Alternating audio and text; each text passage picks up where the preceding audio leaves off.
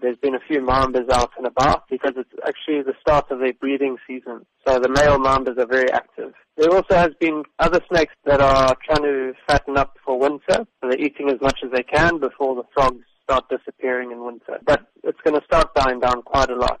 Why is it that during this time of the year we see an increase in snakes?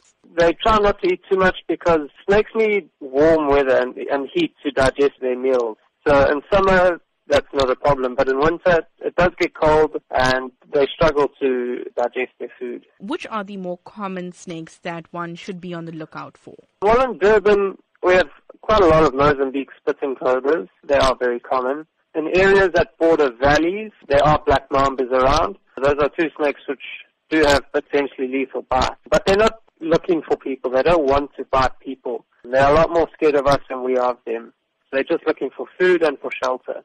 What is your precaution to those who do spot snakes this season? If there's a snake in your house, call a snake catcher for advice or to remove the snake. It might just be a harmless little snake, or it might not be. It might be something venomous that needs to be removed. Don't try and deal with it yourself. Don't try and kill it or catch it because it's going to put you at high risk of being bitten. If you're outside in the garden and you see a snake, just keep away from it and move away slowly. But as I said, don't live in fear of snakes. Just treat them with a bit of respect and they'll leave you alone.